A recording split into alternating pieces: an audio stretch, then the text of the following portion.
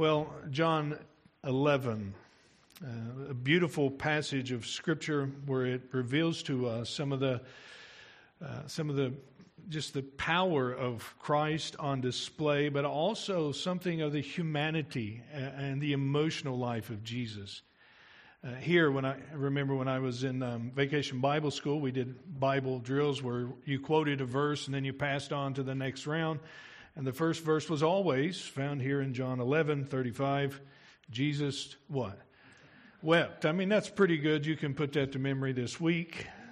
But what a profound truth that is for us in John 11. And Lord willing, in the days ahead, we'll look at that more in detail. And so let me just refresh your minds, beginning in verse number 1. Just a few verses here as we look at this passage together. Now, a certain man was ill, Lazarus of Bethany, the village of Mary and her sister Martha. It was Mary who anointed the Lord with ointment and wiped his feet with her hair. His brother Lazarus was ill.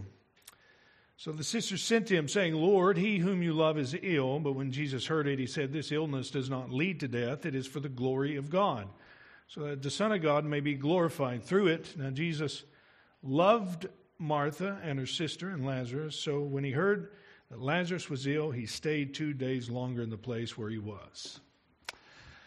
Interesting beginning into this miracle that Jesus does, which John refers to as the last of the signs in Jesus' ministry that he gives to us.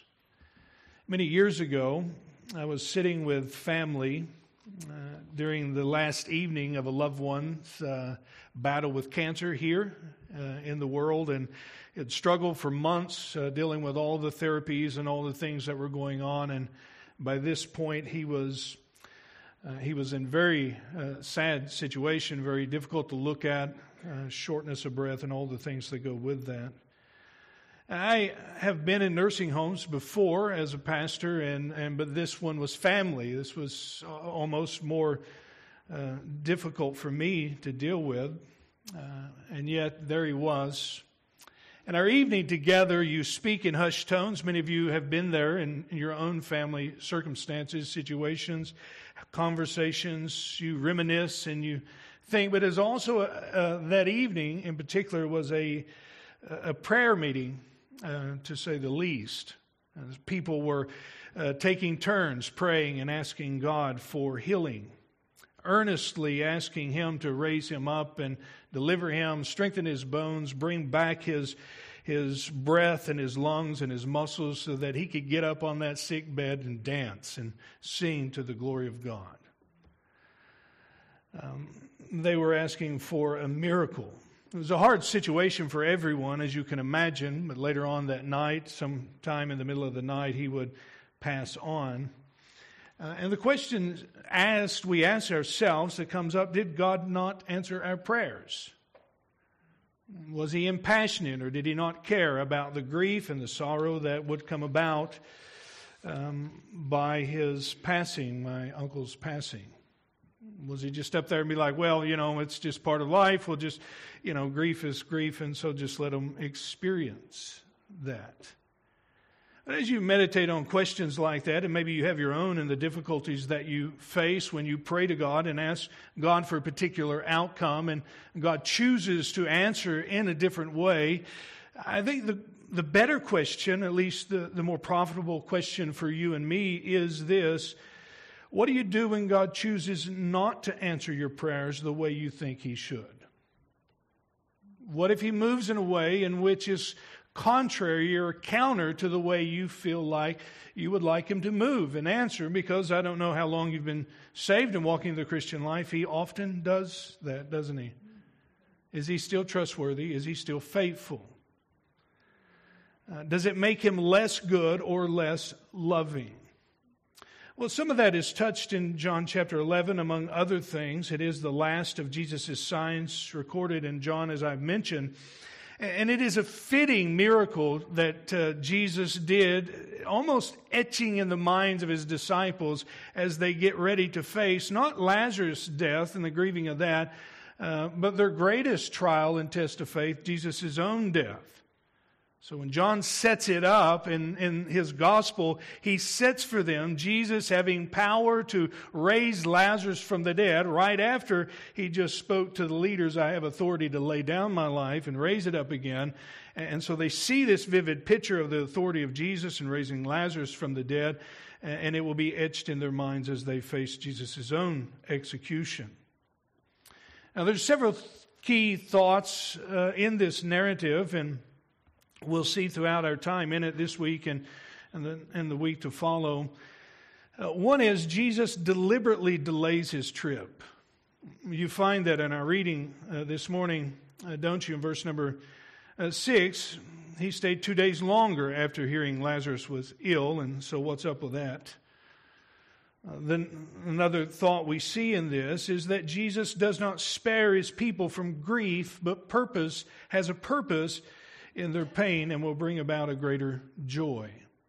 It's the same thing true in our own life. He does not spare us from grief or pain, but has purposed to bring about greater joy through them. And of course, we see something of the humanity of Jesus, and that our hope is Christ himself and not a particular event. So I want to look at it this morning with you, first of all, just in the setting and the occasion of what's going on, and we'll just walk through this first part of John 11 this morning. Notice with me the setting and a few observations with that. The place, well, it doesn't necessarily tell us where Jesus is. Most people believe he's about a day's journey from Bethany of Judea, and it's about a couple of miles from Jerusalem, so it's very close to where he had been.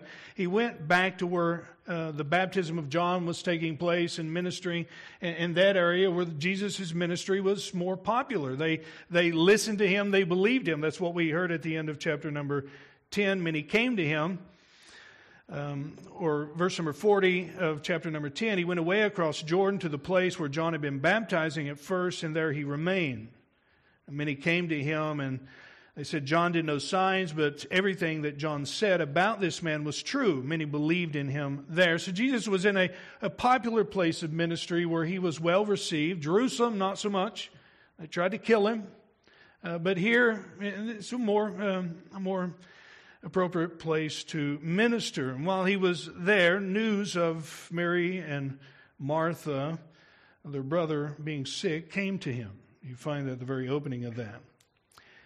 Now, we know Mary and Martha and Lazarus were close friends with Jesus and the ministry of Jesus. They oftentimes offered hospitality to him on his way and while he was ministering in Jerusalem. And so there was a closeness to that relationship between Jesus and this family. Mary is mentioned here as the one who anointed his feet because there were so many Marys in the New Testament. He's just trying to connect the dots for you. And plus we'll see that in chapter number 12.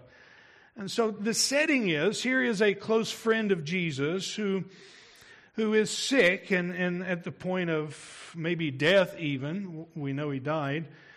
And they go and they send to Jesus and they say, come, he's sick. He would want to know this. Just like you would if a friend of yours was sick and they assumed he would come and heal him and take care of this problem. And so that's kind of the setting, the problem. We don't know what he was sick with. We don't know what came upon him. If it was an immediate thing or whatever it was, we're not told. We just know that he was ill. There's also something in this first part of this and preserved throughout this narrative, which I think is important. So we see the place, the settings in Bethany where Lazarus, Mary, and Martha are from. The problem is that Lazarus was sick, but the preservation found in this passage is really seen in verse number 3. Notice, they sent word to Jesus by way of messenger, Lord, he whom you love is ill. That language is that of friendship. As if to say, Lord, your good friend, Lazarus, the one you're close to, your good friend is ill. He's sick. And so they really lay out this reality of Jesus' connection, or at least their connection, that affection between Jesus and Lazarus and Mary and Martha. His friend is very sick. And in case we miss that, because sometimes we say we're friends with so-and-so, and so-and-so be like, yeah, they're pretty good people, and they go on about their business.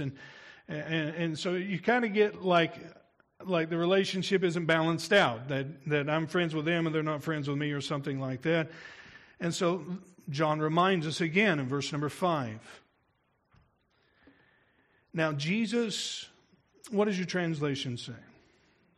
Jesus loved Martha and her sister and Lazarus. The action that appears to us, which seems to be harsh or weird, or what are you doing, Jesus? Why are you waiting? Why didn't you answer the way that you answered with the nobleman's son, who you just spoke the word and he was healed that very moment? Why didn't you do that? And why are you treating your closest friends this way? The answer, at least we're secured in the reality that Jesus does everything he does in this narrative based upon his love for them. He loves them.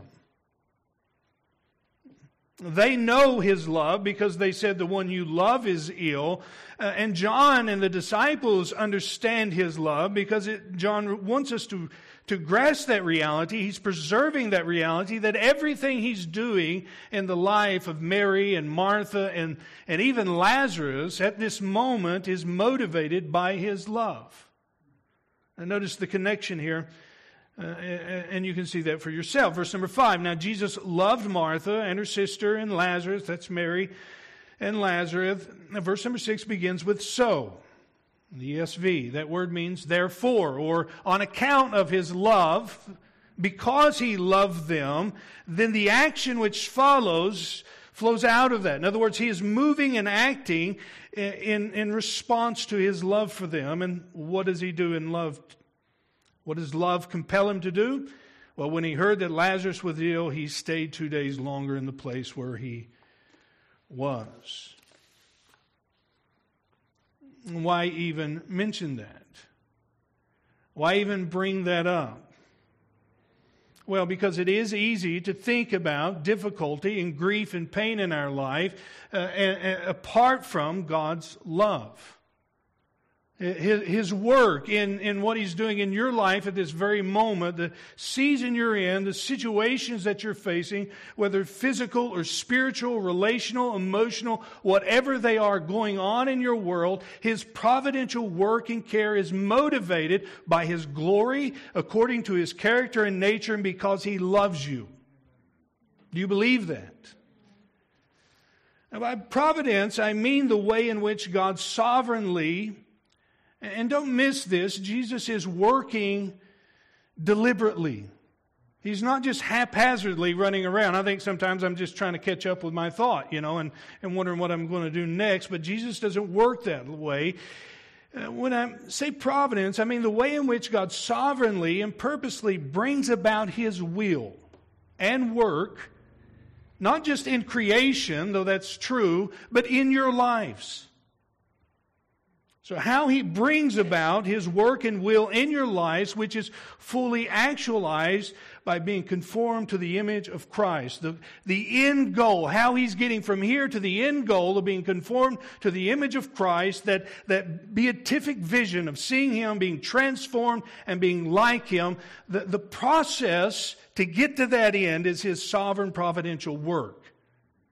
And what we have preserved for us, at least in this instance, is that his motivation behind whether the good providence or what we might call the dark providence is guided not aimlessly, but by his love for you, his love for me.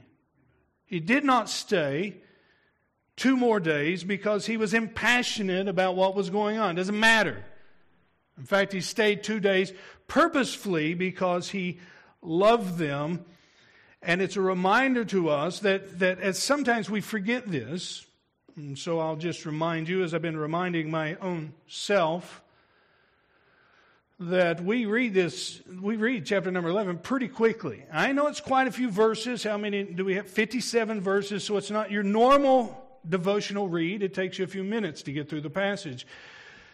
But you get from beginning to end pretty quickly, don't you? And sometimes we miss the weightiness of the actions of Jesus and the purpose, the deliberate purpose in which He is bringing about. They waited 4 days. There was grief and mourning and all that involved in this process, and yet we have preserved for us, lest we doubt it, because that's what we tend to do in difficulties. We doubt the love of God. We have preserved for us that God moves in our lives in particular ways because of His love for us. Why else mention it so many times? And even the people in His own day later on, after He weeps in verse number 35, 36, they said, the Jews said, see how He loved him. Now don't disconnect yourself and think Lazarus is a special somebody to Jesus, and that's not true of you if you're in Him. See how He loves you. See how He cares for you, how He is for you and not against you. And doesn't that help us in the up and down of the Christian life? The ebb and flow. We have preserved for us the love of God. Notice with me also the deliberate ministry and the glory of God. And we see that first glimpse of that in verse number 4. When Jesus heard it, He said, heard that Lazarus was sick. He already knew what was going on. Do you like that? You tell somebody and they already know. So they're just smiling the whole time you say it. Well, He probably wasn't smiling in this event, but He did know what was going on. And He says, this illness does not lead to death. It is for the glory of God, so that the Son of God may be glorified through it. Now, Jesus is not dismissing the reality that Lazarus would die, as some believe. Jesus thought, well, this will be all right, and he'll get over this, and the end conclusion is not death. Death won't be involved in this. He's not saying that at all. But the ultimate end of this situation and this trouble is not death. And what we'll see when we look next week at Him being the resurrection, that same thing is true in every other circumstance in your life. Every circumstance. The ultimate end is not death. And so He says, this is for purpose. There's a reason why this is going on. In fact, we believe that, and most people comment, that by the time the messenger got to Jesus, a day's journey from Lazarus, he was probably already dead. Because by the time he come to Jesus, told Jesus, Jesus waited 2 days. The fourth day took his journey back to Bethany. There's 4 days, right? That's math, and you never thought you'd have that on a Sunday morning. So there you go. For the two of you that love math in here. But I want you to understand that Jesus is saying that behind this situation, behind this event, behind this sickness, rests the reality of the glory of God. Do you see that in verse number 4? This is not to magnify death. This is not to give mourning or grieving or even the curse of humanity or sin or any of those other things that we tend to think about, a platform to exalt itself and we just be overwhelmed by it. The purpose of all of this in this situation is to glorify God.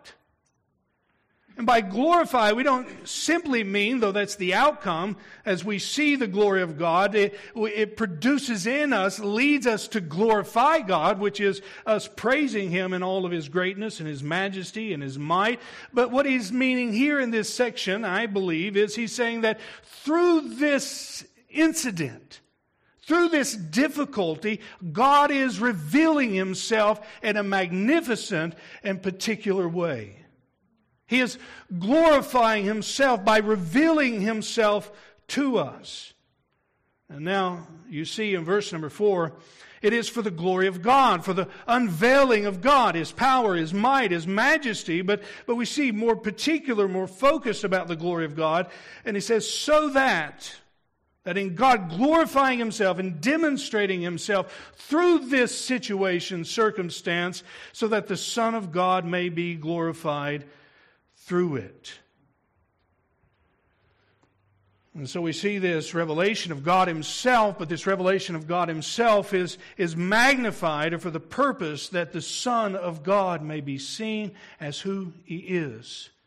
Beautiful and powerful and the promised one that has come from God. All of this being brought about so that Christ may be seen, God may be known in this circumstance. He could have spoke a word and Lazarus could have come back to life and he not even take the journey, not even put his own life in jeopardy as the disciples said this. But he understood and realized it was better. These things worked out better this way that God may be glorified. And there is an element in this, we'll talk about it in a moment, Lord willing, but there's an element in this where we trust God's wisdom more than we trust our own understanding in the situation.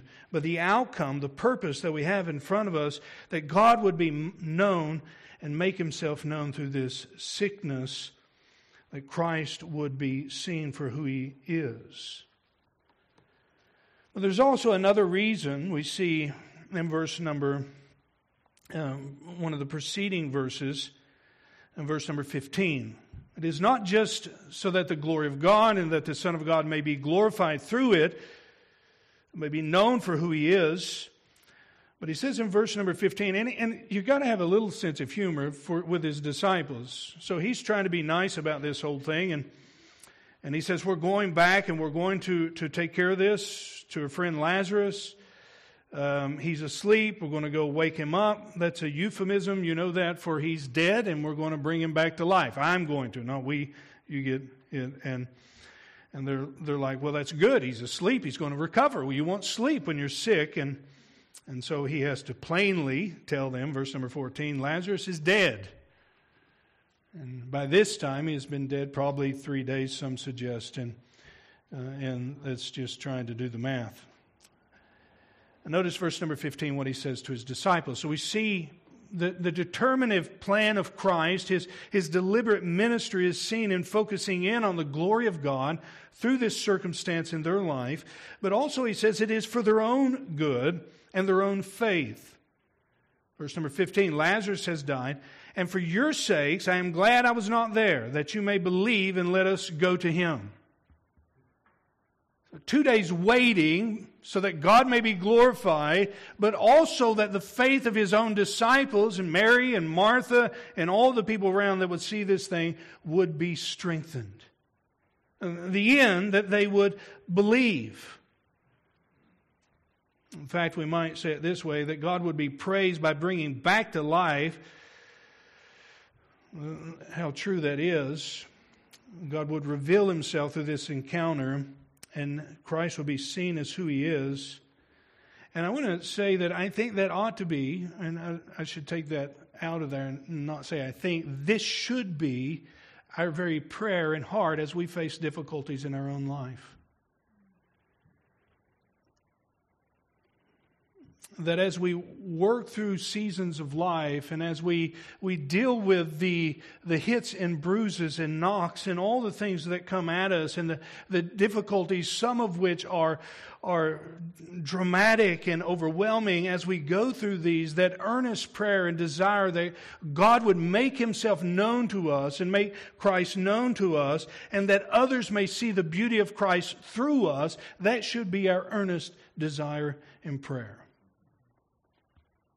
I think Paul gives us that in the book of Philippians when he says, my greatest anticipation, my desire is that I may know him. And there is that knowledge of him and the power of the resurrection, that power of that new life in us, a new creation that we are. But there's also that knowledge that comes in the fellowship of his suffering.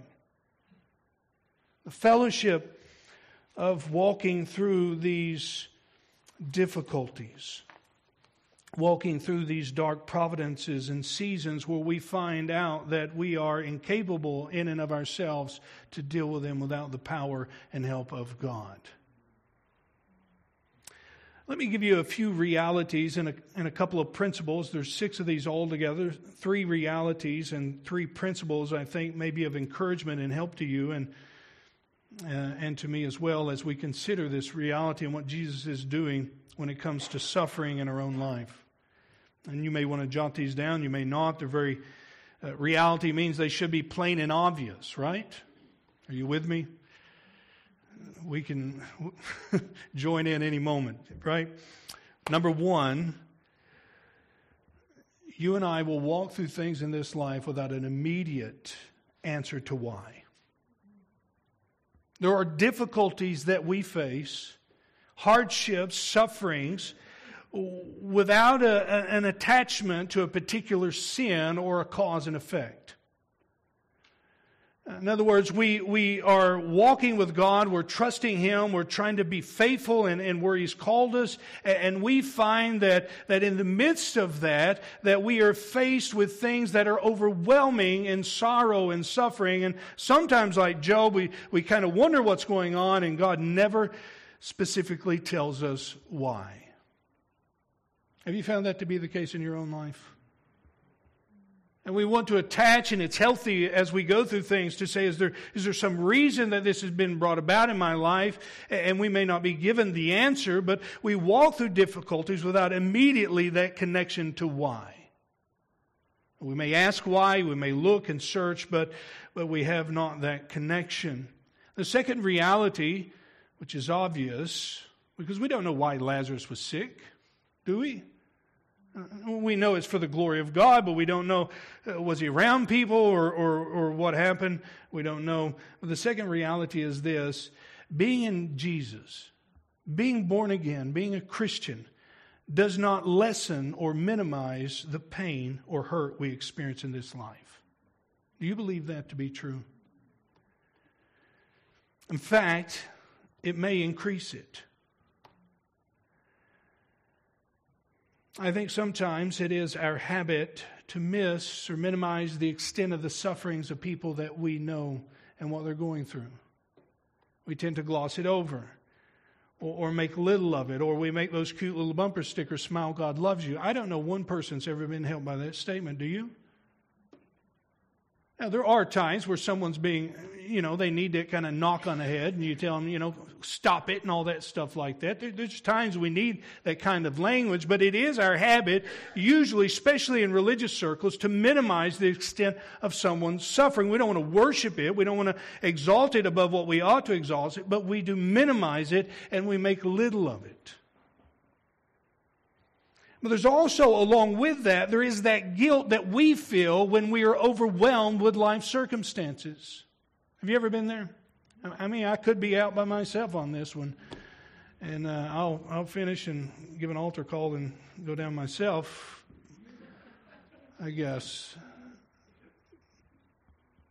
And what I'm trying to say is that we because we believe in the existence of God, and because we've been given the promises that God has given to us because the Holy Spirit lives within us, all of that does not minimize the reality that difficulty, sorrow, and trials will not be heavy. I mean, they are heavy. They're hurtful. They keep you awake at night. They're pressing and pulling and stretching our faith. And if we're going to be honest with anything, we must be honest with that. And for those of you who gauge your spirituality based upon the guilt you feel for the present moment of the pain you're going through, then you're in a very difficult situation. 4 days had gone by. They wept. They were with their brother as he was sick, as he was at the point of death. They were talking among themselves, no doubt, about if Jesus could get there in time, would it be okay? And they went through the whole proceeding. They even hired mourners to come and help them get it all out and mourn. Peter refers to them as fiery trials, which grieves us and tests our faith, and James refers to them as various kind of trials, and by that there are relational difficulties, and there's the physical ailments, sicknesses, and diseases without cures, and all the things that come at us. And we're not saying, the reality is they are heavy and hard. But the third reality is this: and Jesus does not spare His people from grief, but purposes from their pain He will bring about a greater joy. He purposes from their pain He will bring about a greater joy. In John 16:20, looking at His disciples, speaking and preparing them for His own death, He says, "Truly, truly, I say to you," or "Amen, amen, I say to you, you will weep and lament, but the world will rejoice." You could add to that, but Sunday comes, right? You will be sorrowful, but your sorrow will turn into joy. The very grief of the death of Christ, and out of that grief through His resurrection will be this unquenchable joy in the resurrection of their Lord and that reality that He lives. Or we might see Paul's words we saw Wednesday night, 2 Corinthians 4. Let me just read that for you. And for your reference, you can write down 17 and 18. The whole chapter's good, though. You should read the whole chapter. He says this, "For this light and momentary affliction is preparing for us an eternal weight of glory, beyond all comparison, as we look not on the things that are seen, but to the things that are unseen. For the things that are seen are transient, but the things that are unseen are eternal." Paul's not setting his joy or our joy in immediate relief. Don't get me wrong, God does give us immediate relief sometimes, doesn't He? Doesn't He move and work in situations where we step back and we say, praise God and rejoice in Him and give glory to Him? But our joy, our ultimate joy, the fullness of joy is not in immediate relief. It isn't in Lazarus being brought from the dead, but it's in the fact that Christ would die and be brought back from the dead. Our joy is secured not in certain circumstances getting better, but in the fact that Jesus was put to death and He raised from the dead and all that He secured for us in that act. So we might say it this way, a greater joy we have in the middle of our suffering now is knowing God, clinging closer and seeing the beauty and power of Christ.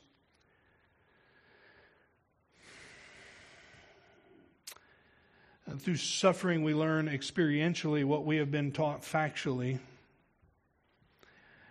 But even this joy is but a precursor, just a taste of the joy we have in the presence of Christ in His glory.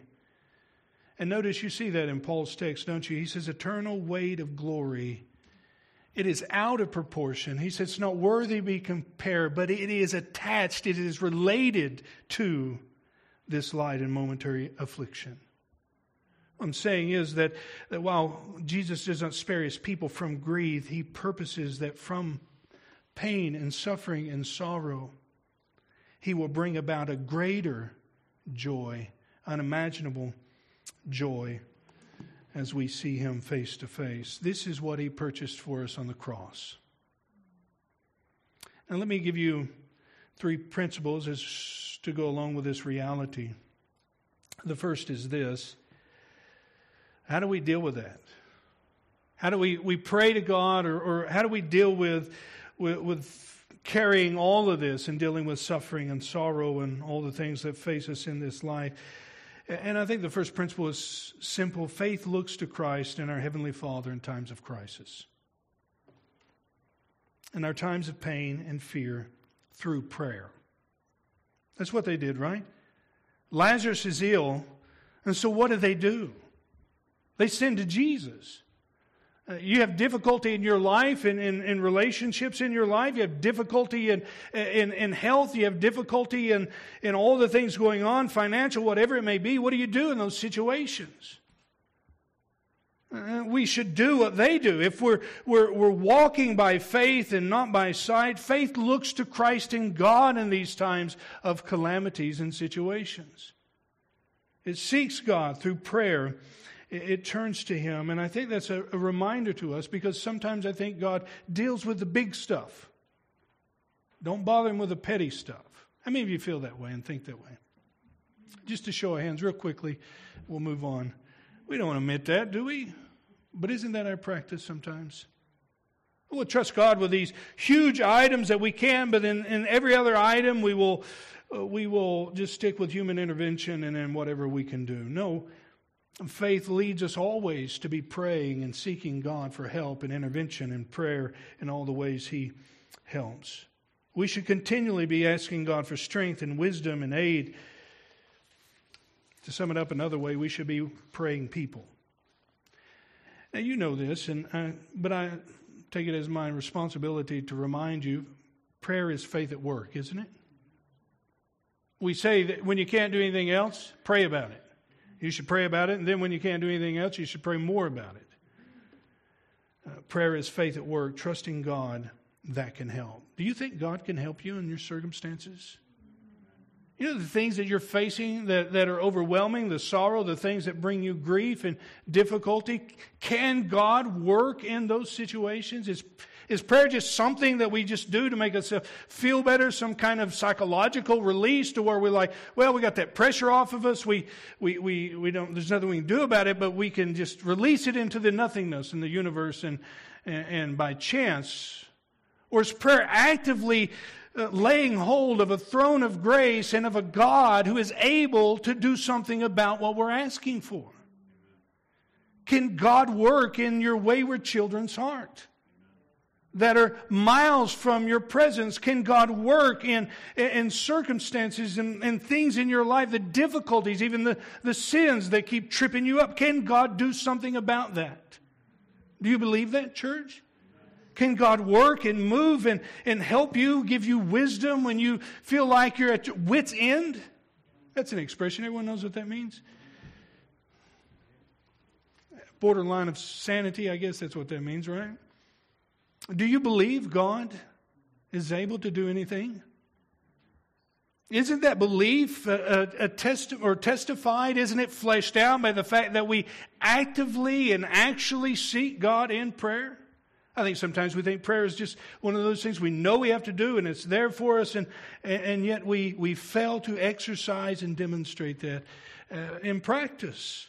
What I'm trying to say to you is that prayer is faith at work, trusting God who can help. Ephesians tells us, now to Him who is able to do far more abundantly than all we could ask or think, according to the power at work within us. Or Jeremiah, Lord God, it is you who have made the heavens and the earth, and by your great power and by your outstretched arm, nothing is too hard for you. Do you believe that?